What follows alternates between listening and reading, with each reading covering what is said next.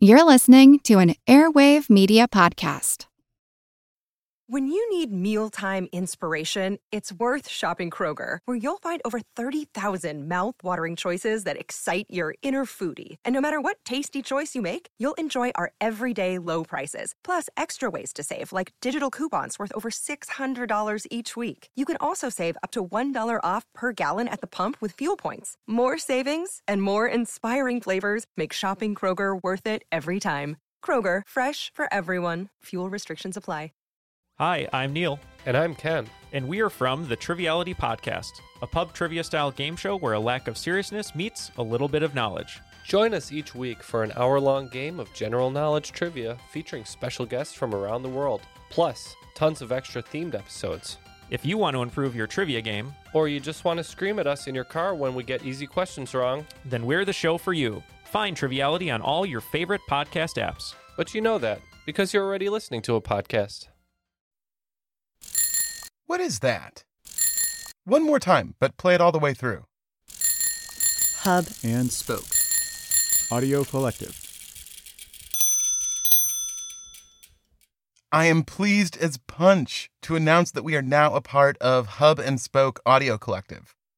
Hub and Spoke features compelling, highly produced, nonfiction, story-based podcasts like The Lonely Palette, Ministry of Ideas, and now, The Constant.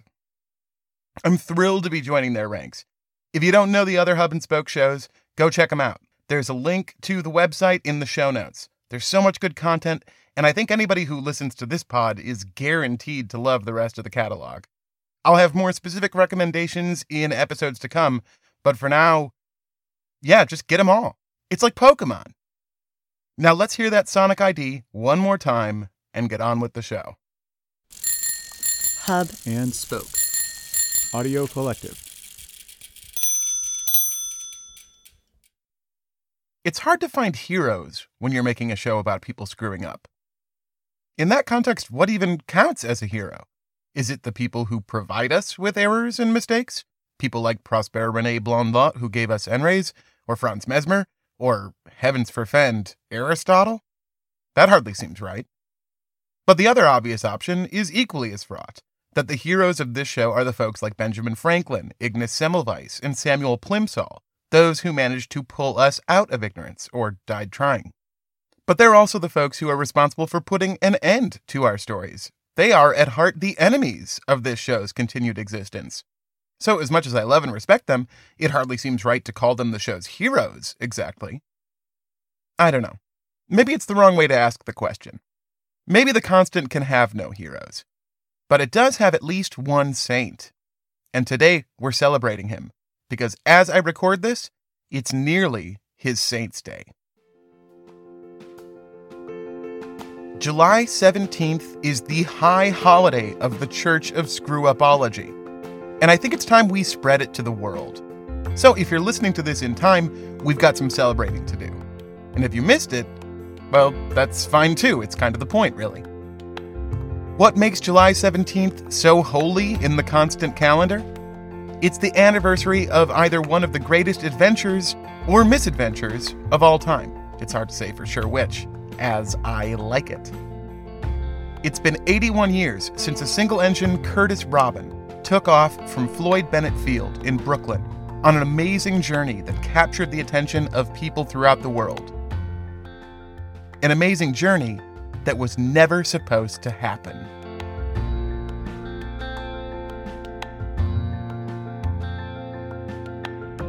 This is The Constant, a history of getting things wrong. I'm Mark Chrysler. Today's holiday devotional, The Right Stuff, the Wrong Way.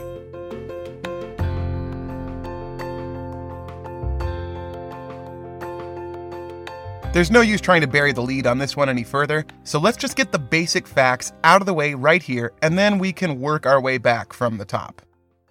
On July 17th, 1938, Douglas Corrigan was supposed to be flying home to San Diego. He'd obtained a license for a transcontinental flight to New York and back, arriving in Brooklyn on July 10th. His flight plan had him returning to California on July 17th. He took off early that morning. The exact manner of his takeoff is an open question we'll get back to later. And then, well, Let's let Corrigan explain things in his own words.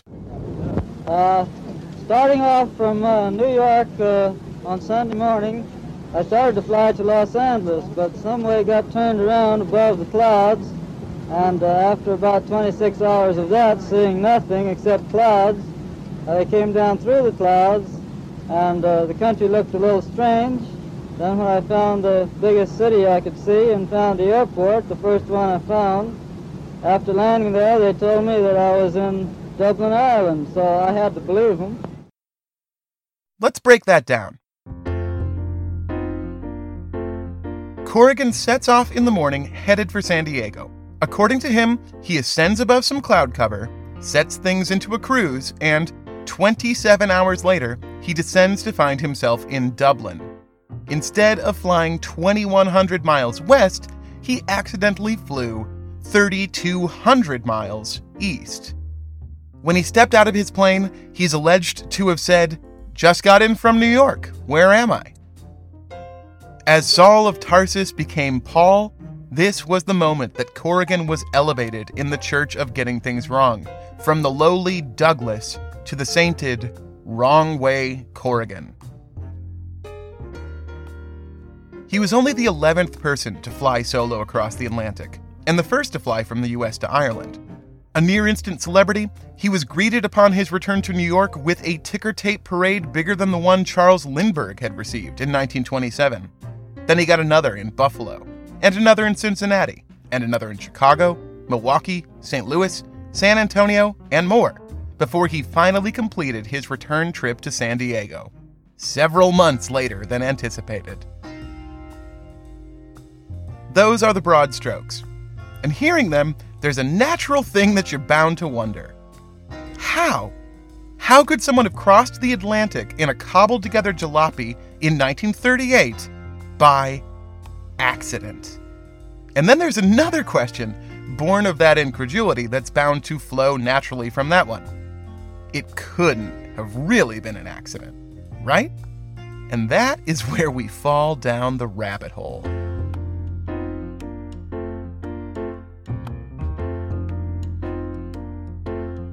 When Wrong Way Corrigan was 18, he forked over $2.50 for a 10-minute flight on a Curtiss Jenny in Los Angeles.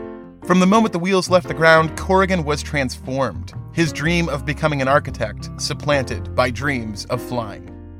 Neither aspiration seemed especially achievable. Before he was Wrong Way, he was Douglas. And before he was Douglas, he was Clyde, named for his father, a construction engineer in Galveston, Texas. Clyde Sr. ran out on the family when Clyde Jr. was still young, saying he couldn't stand having kids around. After he abandoned her and their 3 children, Clyde Jr.'s mother said she never wanted to hear that name again. And so Clyde became Douglas, after the actor Douglas Fairbanks. The family moved to Los Angeles, where his mother took up work as a teacher and boarder for wayward children. To help make ends meet, Douglas delivered newspapers. It was a barely tenable arrangement, and it went to pot when Mrs. Corrigan suddenly became very ill and died not long after Douglas's first sightseeing flight. He dropped out of high school to find work to support his younger brother and sister, but after his time in the air, he knew that work had to be with planes. He returned to the airfield every day. In the morning, he'd take a flying lesson. After that, he'd stick around to help the mechanics until the airstrip closed in the evening. He earned $11 a week, sending 3 to his sister, 3 to his brother, and giving 3 straight back to his employer for the flight lessons. When the owners of the school and tourist business folded up shop and moved to San Diego to open their own plane company, Corrigan followed them, going to work with the newly named Ryan Aeronautical. This was 1926, and the fledgling company got off to a rough start, with canceled order after canceled order, up until a young aviator from St. Louis called to ask if Ryan could build a plane that would fly from New York to Paris. Charles Lindbergh. Maybe the idea of following Lindbergh across the Atlantic started right there at Ryan, while he was helping to design and build the Spirit of St. Louis. Maybe it came later, when he was training pilots in California, or barnstorming in New York. I can't say for sure. But I can say that, whether he meant to do it that Sunday morning in Brooklyn or not, Corrigan had been thinking about making the crossing for a good long while before that. Ryan Aeronautical spent 2 months building the Spirit of St. Louis, and Douglas Corrigan was along for the whole task. He built the wing, installed the gas tank, assembled the instrument panel, with Charles Lindbergh frequently on site. When the news hit San Diego that Lindbergh had landed in Paris on May 20th, 1927, Corrigan and the rest of the crew jumped into their cars and onto their bikes, riding through the streets, wooing and screaming. The Spirit of St. Louis was now the most famous plane in the world by a long shot. The once beleaguered Ryan Aeronautical was suddenly in high demand and decided to relocate to St. Louis to make the connection all the more evident. Corrigan didn't follow. He wanted to be a pilot. But when he applied to an airline, he was told he'd need 500 hours of flight time before he'd be eligible. So he stayed in San Diego to finish his training, working as a mechanic for a new flight school called AirTech. Every day at AirTech, instead of eating lunch, he'd grab an hour in the sky, practicing aerobatics and tricks above the airfield until he was castigated for unsafe flying by the company. At which point, he started flying south towards the Mexican border, out of sight from his employers, where he could practice his loops and chandelles. When he finally got his 500 hours, he returned to the airline, who said that since his last application, the standard had changed. It was 1930, and airlines were beginning to offer transcontinental flights from Los Angeles to New York. If he wanted to pilot professionally, he'd need to get long-distance experience. So he left San Diego, moving to New York to barnstorm up and down the East Coast with a friend. They'd go from town to town offering airplane rides, just like the kind that had so enraptured Corrigan back when he was a teen. It was decent money when they found takers. Not so much when they didn't. It seemed there was no way he'd manage to become a commercial pilot. Without a plane of his own, there was no way to get the cross-country flying time now necessary. Then, in 1933, his absentee father died. Corrigan wrote that once, when he was a child, he was playing airplane in the house, and his dad told him he'd buy him a real airplane when he grew up if he just shut up now. Corrigan figured the small obligatory inheritance he received might as well be a make-good on that promise. He found a beat-up 1929 Curtiss Robin, a small monoplane, and bought it for $325. With it, he began his transcontinental flight, returning to San Diego, stopping periodically to take on passengers when he could so he could make a little scratch. When he got back to California, he again returned to the airline. He had his license, he was way past 500 hours, and now he'd flown cross-country. He was ready to be a commercial pilot. No can do, said the airline. The qualifications had changed again. Air travel was becoming more professional, more stratified, and airlines were only taking pilots who had gone to college. Well, what about Lindbergh? Asked Corrigan. He never went to college. Yes, but he crossed the Atlantic. If Corrigan hadn't already had the idea in 1927, or in the years of stunt flying on his lunch breaks, or his time barnstorming the eastern seaboard, or crossing the country in his rickety plane, he certainly had it now. He had to cross the Atlantic. It was the only way. He went back to work as a mechanic, but in his off hours, he began kitting out his $350 junker. He built out 2 smaller engines into one whopping new one with 165 horsepower. He plopped new gas tanks anywhere and everywhere he could put them. Until finally, he was ready to go. He named his creation Sunshine and applied to get it licensed for a non-stop flight from New York to Dublin. Absolutely not, said federal inspectors. So Corrigan kept working, and in 1936 again submitted Sunshine for inspection. This time, the Federal Bureau of Air Commerce said he couldn't make the flight without a radio operator's license. Sunshine didn't have a radio, and that was fine, but Corrigan needed the license nonetheless. The next year, 1937, Corrigan got his radio license, and once more asked permission to fly to Ireland. Between the last inspection and this one, several things had changed. For one, Amelia Earhart had gone missing.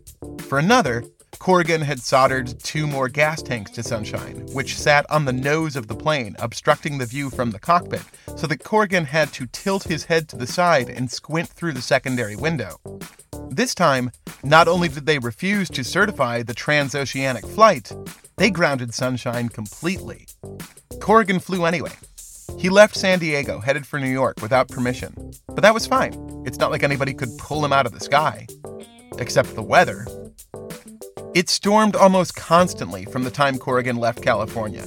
He had to make emergency landing after emergency landing in New Mexico, in Arkansas, in Kentucky, in West Virginia, twice in Texas. Altogether, the trip to New York took him 9 days.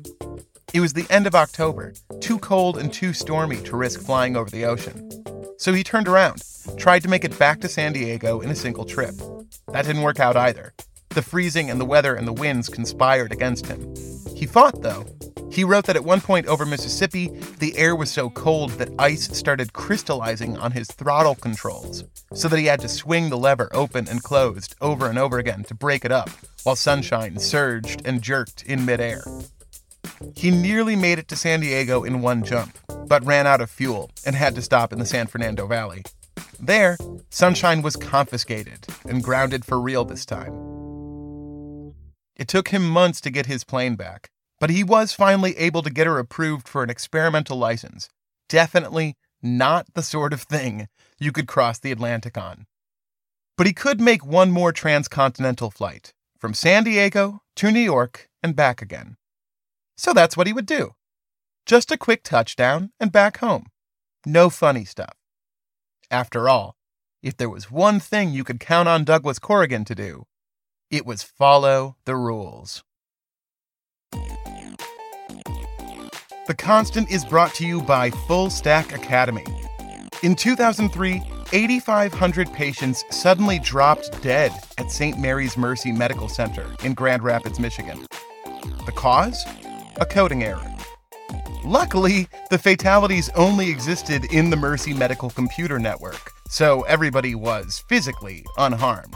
But the network sent alerts of all these deaths to the Social Security office, meaning that the cyber-afflicted had to brave a Kafkaesque gauntlet of unresponsive bureaucracy in order to prove that they were, in fact, alive.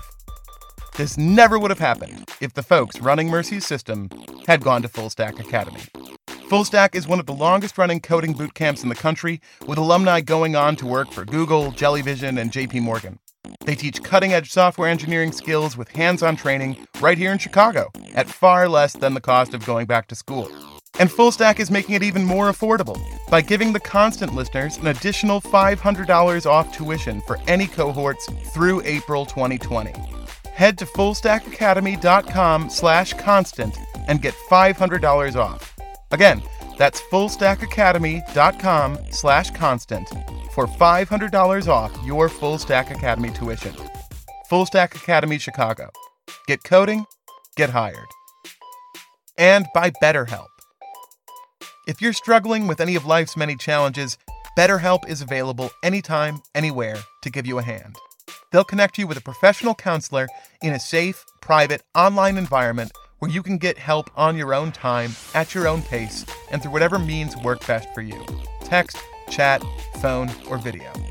BetterHelp has counselors that focus on any number of common issues, including depression, anxiety, grief, self-esteem, sleep problems, and relationship troubles. Your sessions are secure, convenient, professional, and best of all, affordable. Constant listeners get 10% off their first month with discount code THECONSTANT. So why not get started today?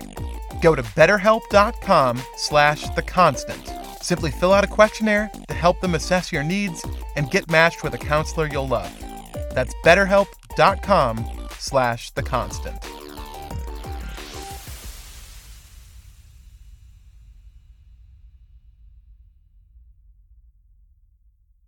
Sick of being upsold at gyms? My guy, you're currently a base member? For $90 more, I can upgrade you to our Shred membership. For $130 more, you'll be a Swole member. And for just $300 more, you'll reach Sweat Platinum. At Planet Fitness, you'll get energy without the upsell. Never pushy, always free fitness training and equipment for every workout. It's fitness that fits your budget. Join Planet Fitness for just $1 down and $10 a month. Cancel anytime. Deal ends Friday, May 10th. See Home Club for details.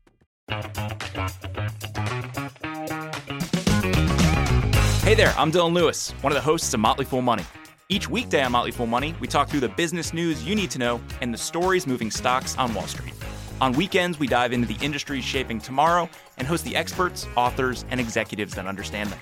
Tune in for insights, a long-term perspective on investing, and of course, stock ideas. Plenty of them. To quote a listener, it pays to listen. Check us out and subscribe wherever you listen to podcasts.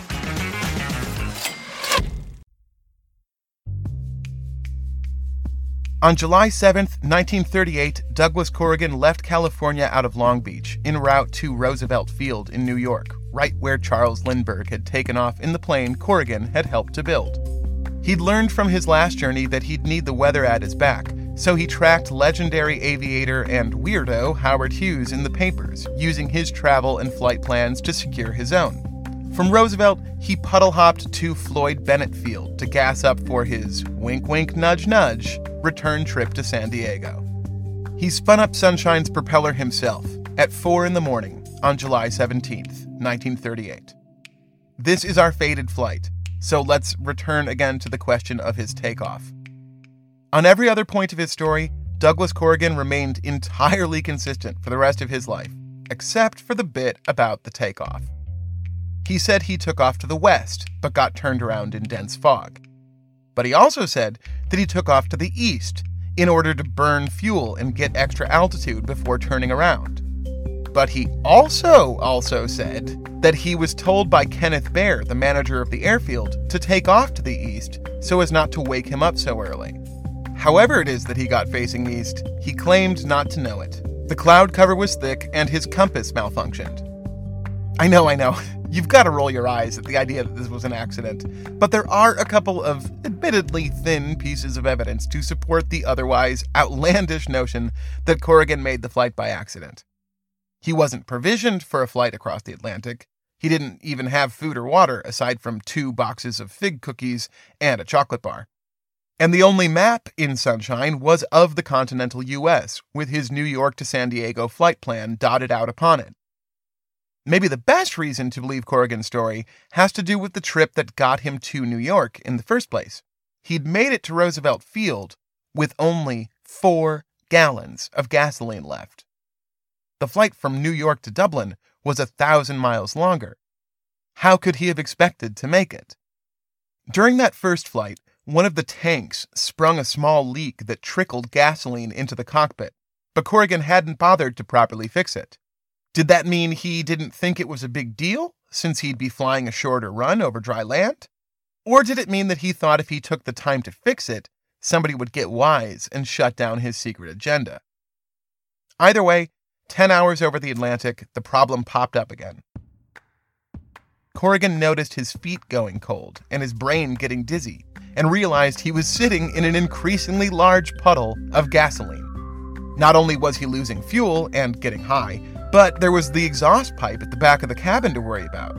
If the stream of gas made its way back there, Sunshine would finally look like its namesake, a flaming ball cutting across the sky and disappearing into night. Since Corrigan supposedly thought he was over Ohio at this point, you'd think he would have descended below the cloud cover to find a landing spot, only to discover he was smack in the middle of the ocean. But nope. Instead, he tipped Sunshine to the left, away from the exhaust pipe, and started stabbing holes in the bottom of the cockpit with a screwdriver until he'd gotten the gas to drain out. Then he sped up, running the plane's engine hot to try to beat the ticking clock of his fuel reserves. Corrigan always maintained that he didn't figure out he was flying east until around 26 hours in, at which point it was way too late to turn back. He was only 2 hours away from Ireland. Naturally, he had to keep on, even though he didn't have a license, or a visa, or a passport. What choice did he have? When he landed at Baldonnel Airport in Dublin and gave his gee golly shucks line, "Just got in from New York, where am I?" the officials there already knew who he was. When Corrigan went missing from the continental U.S., the papers ran stories about a pilot lost over the Atlantic. One of his associates, maybe that manager back at the airstrip in Brooklyn, leaked the possibility that he was on his way to Ireland. A couple of hours before his landing, people in Belfast had reported a plane with American markings on the wings flying overhead. The Irish custom officials who interrogated Corrigan were suspicious of him and his story, but it was the aviation officials who were downright incredulous. Looking over Sunshine, they simply couldn't believe that anyone would try to cross an ocean in it, let alone that someone could succeed. The door was held shut with baling wire. The floor was stabbed through with a screwdriver. The engine was cobbled together from what appeared to be two pretty crummy ones. The nose and hood were soldered from God knows how many pieces of random sheet metal. A reporter said it looked like Sunshine was one big patchwork quilt, stretched over an old soapbox with a pair of roller skates nailed to it.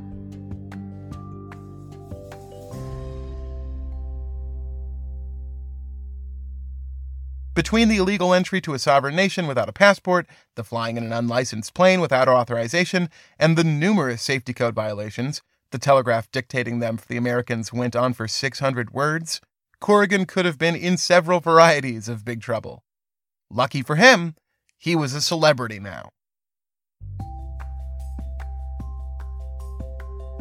The media had caught on to Corrigan's landing almost the minute his wheels touched the ground.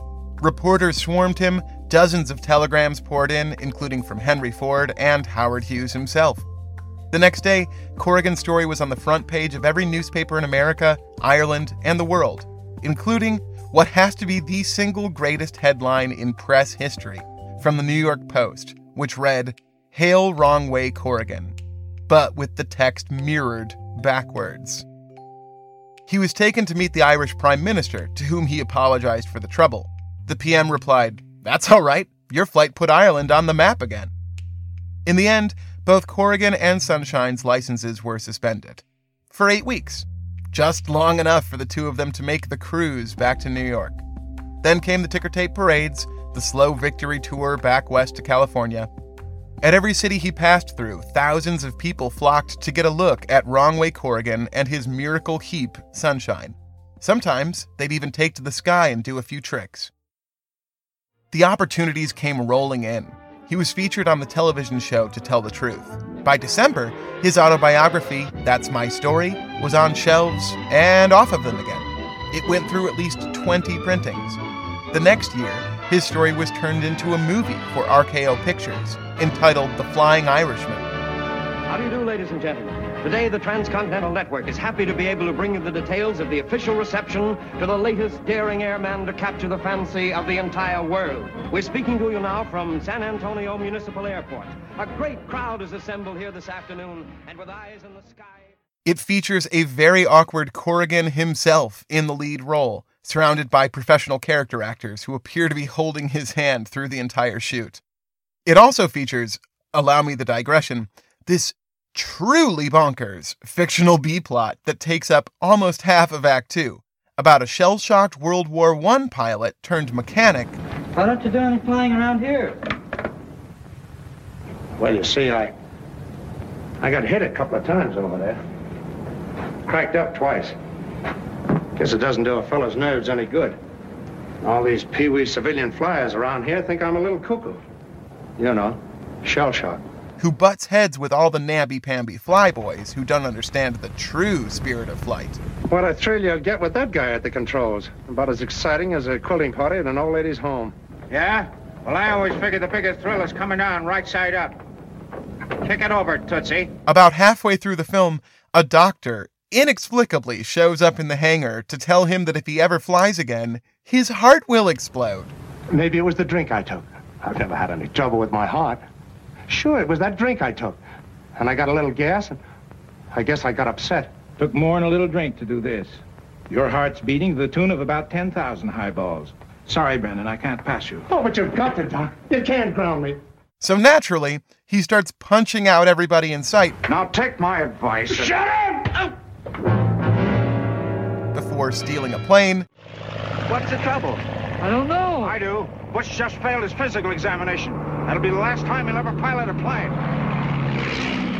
Doing a bunch of tricks, passing out behind the stick, and careening to Earth in a mighty fireball.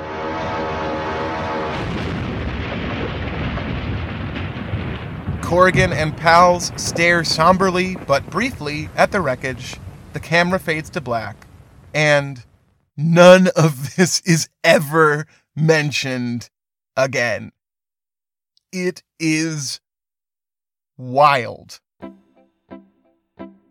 Anyway, the most fascinating part about both the book and the film are the way they both awkwardly shift gears in their third acts.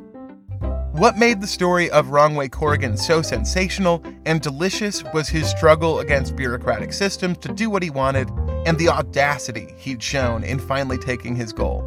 Yet, in every telling, once he's fought his way over and over again to Floyd Bennett Field, the thin ruse of the accident takes over. It doesn't seem like anyone ever really believed that his famous journey was truly a mistake, yet everybody smirkingly pretended it was. Most of all that went for Corrigan himself, who poker-faced the incident for 50 years. I've read in several places that late in life he finally came clean, but I can't find any first-hand evidence of that. It seems that after the roar of attention and adulation died down, Wrong-Way Corrigan slowly slipped into seclusion. In 1950, he retired and bought an orange grove in Santa Ana, where he lived out the rest of his days with his wife and family. In 1972, his eldest son died in a plane crash near Santa Catalina Island, and Wrong-Way Corrigan receded entirely from the public world. The closest thing I can find to him admitting that he'd made the 1938 flight on purpose is in a news video from 1988, the 50th anniversary of the crossing. Some aviation enthusiasts put together a festival in his honor and even rebuilt Sunshine for him to sit in, though you can see in the footage that they've tied the plane to the ground for fear that he might get a wild hair about flying it again. When interviewed by the local press, he maintained that the whole thing had been a mistake, a misunderstanding. But then, with his sly smile, he begins describing the way federal investigators had stood in his way time and time again. But the last thing he said was, "Get lost."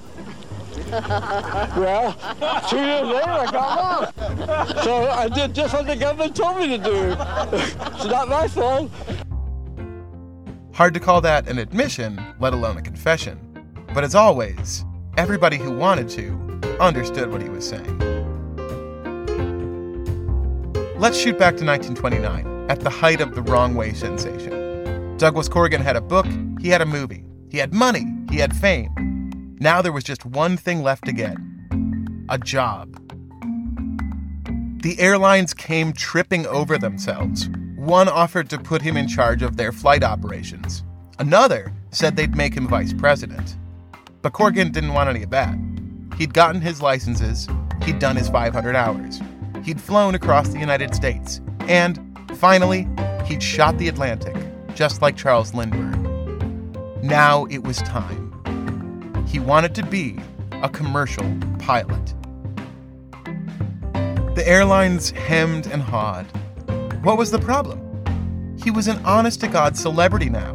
Who wouldn't want to fly with Wrong-Way Corrigan? He asked. And the bosses all replied, people who want to get where they're going. That's the button. But stick with me for a couple more minutes, please. I've got a weird little brain. It drives my wife crazy. I can remember all this trivial stuff that ends up being stories for this show, but I can't keep a hold of regular day-to-day things that happen in my actual life. And that includes usually not being able to recall how or when or from where I learned the story stuff in the first place. But I remember how I first learned about Wrong-Way Corrigan explicitly. Through Danny Thompson. Danny Thompson was a co-founder of Theater Oobleck, the best American theater company of the last 30 years. Fight me about it. He was an incredible writer, performer, actor, and everything. He was an endless font of knowledge and trivia and joy and mirth, a reckless intellectual, an Epicurean of the highest order who reveled in knowledge and food and every growing thing.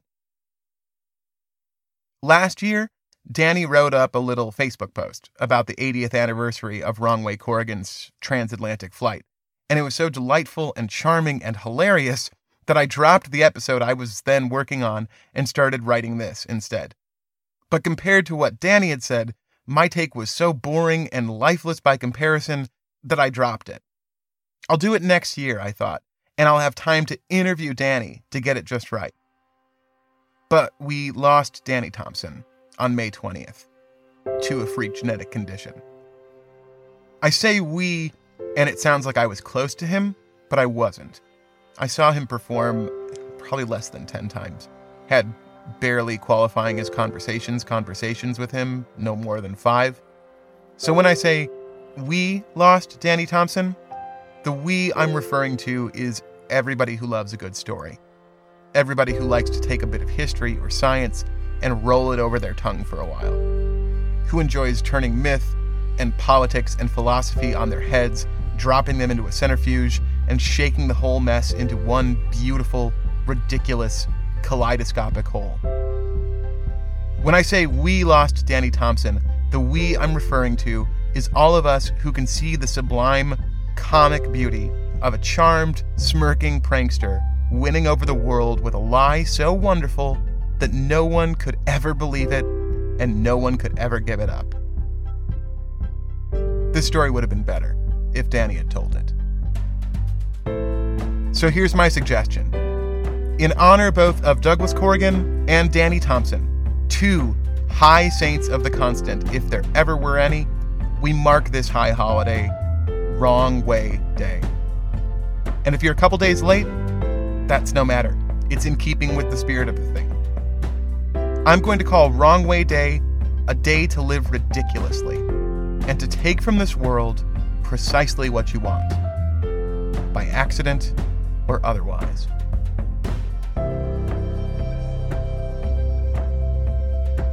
Music for today's episode by Blue Dot Sessions, Lee Rosevere, and Kevin MacLeod. Special thanks go out to all the Patreon supporters, especially Killian Perry, Donald Mundis, Peter Oliphant, and Joe Squires. If you'd like to join their ranks, go to patreon.com/theconstant and become a supporter of the show right now.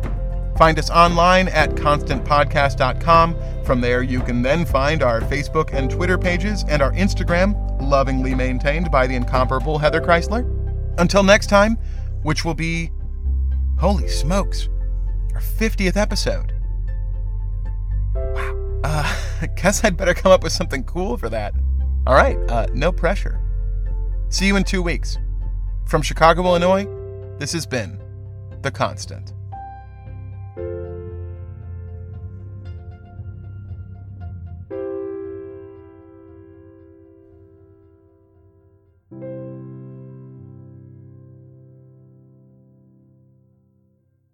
His name was Charles Lindbergh.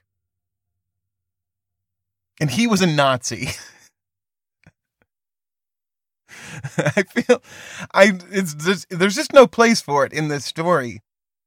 But Charles Lindbergh inspired the Nazis. And that seems like something we should probably talk about at some point. I mean, is that common knowledge? It seems like it should be common knowledge. I'm afraid it's not common knowledge. So I just want to say, Charles Lindbergh, Nazis. Okay.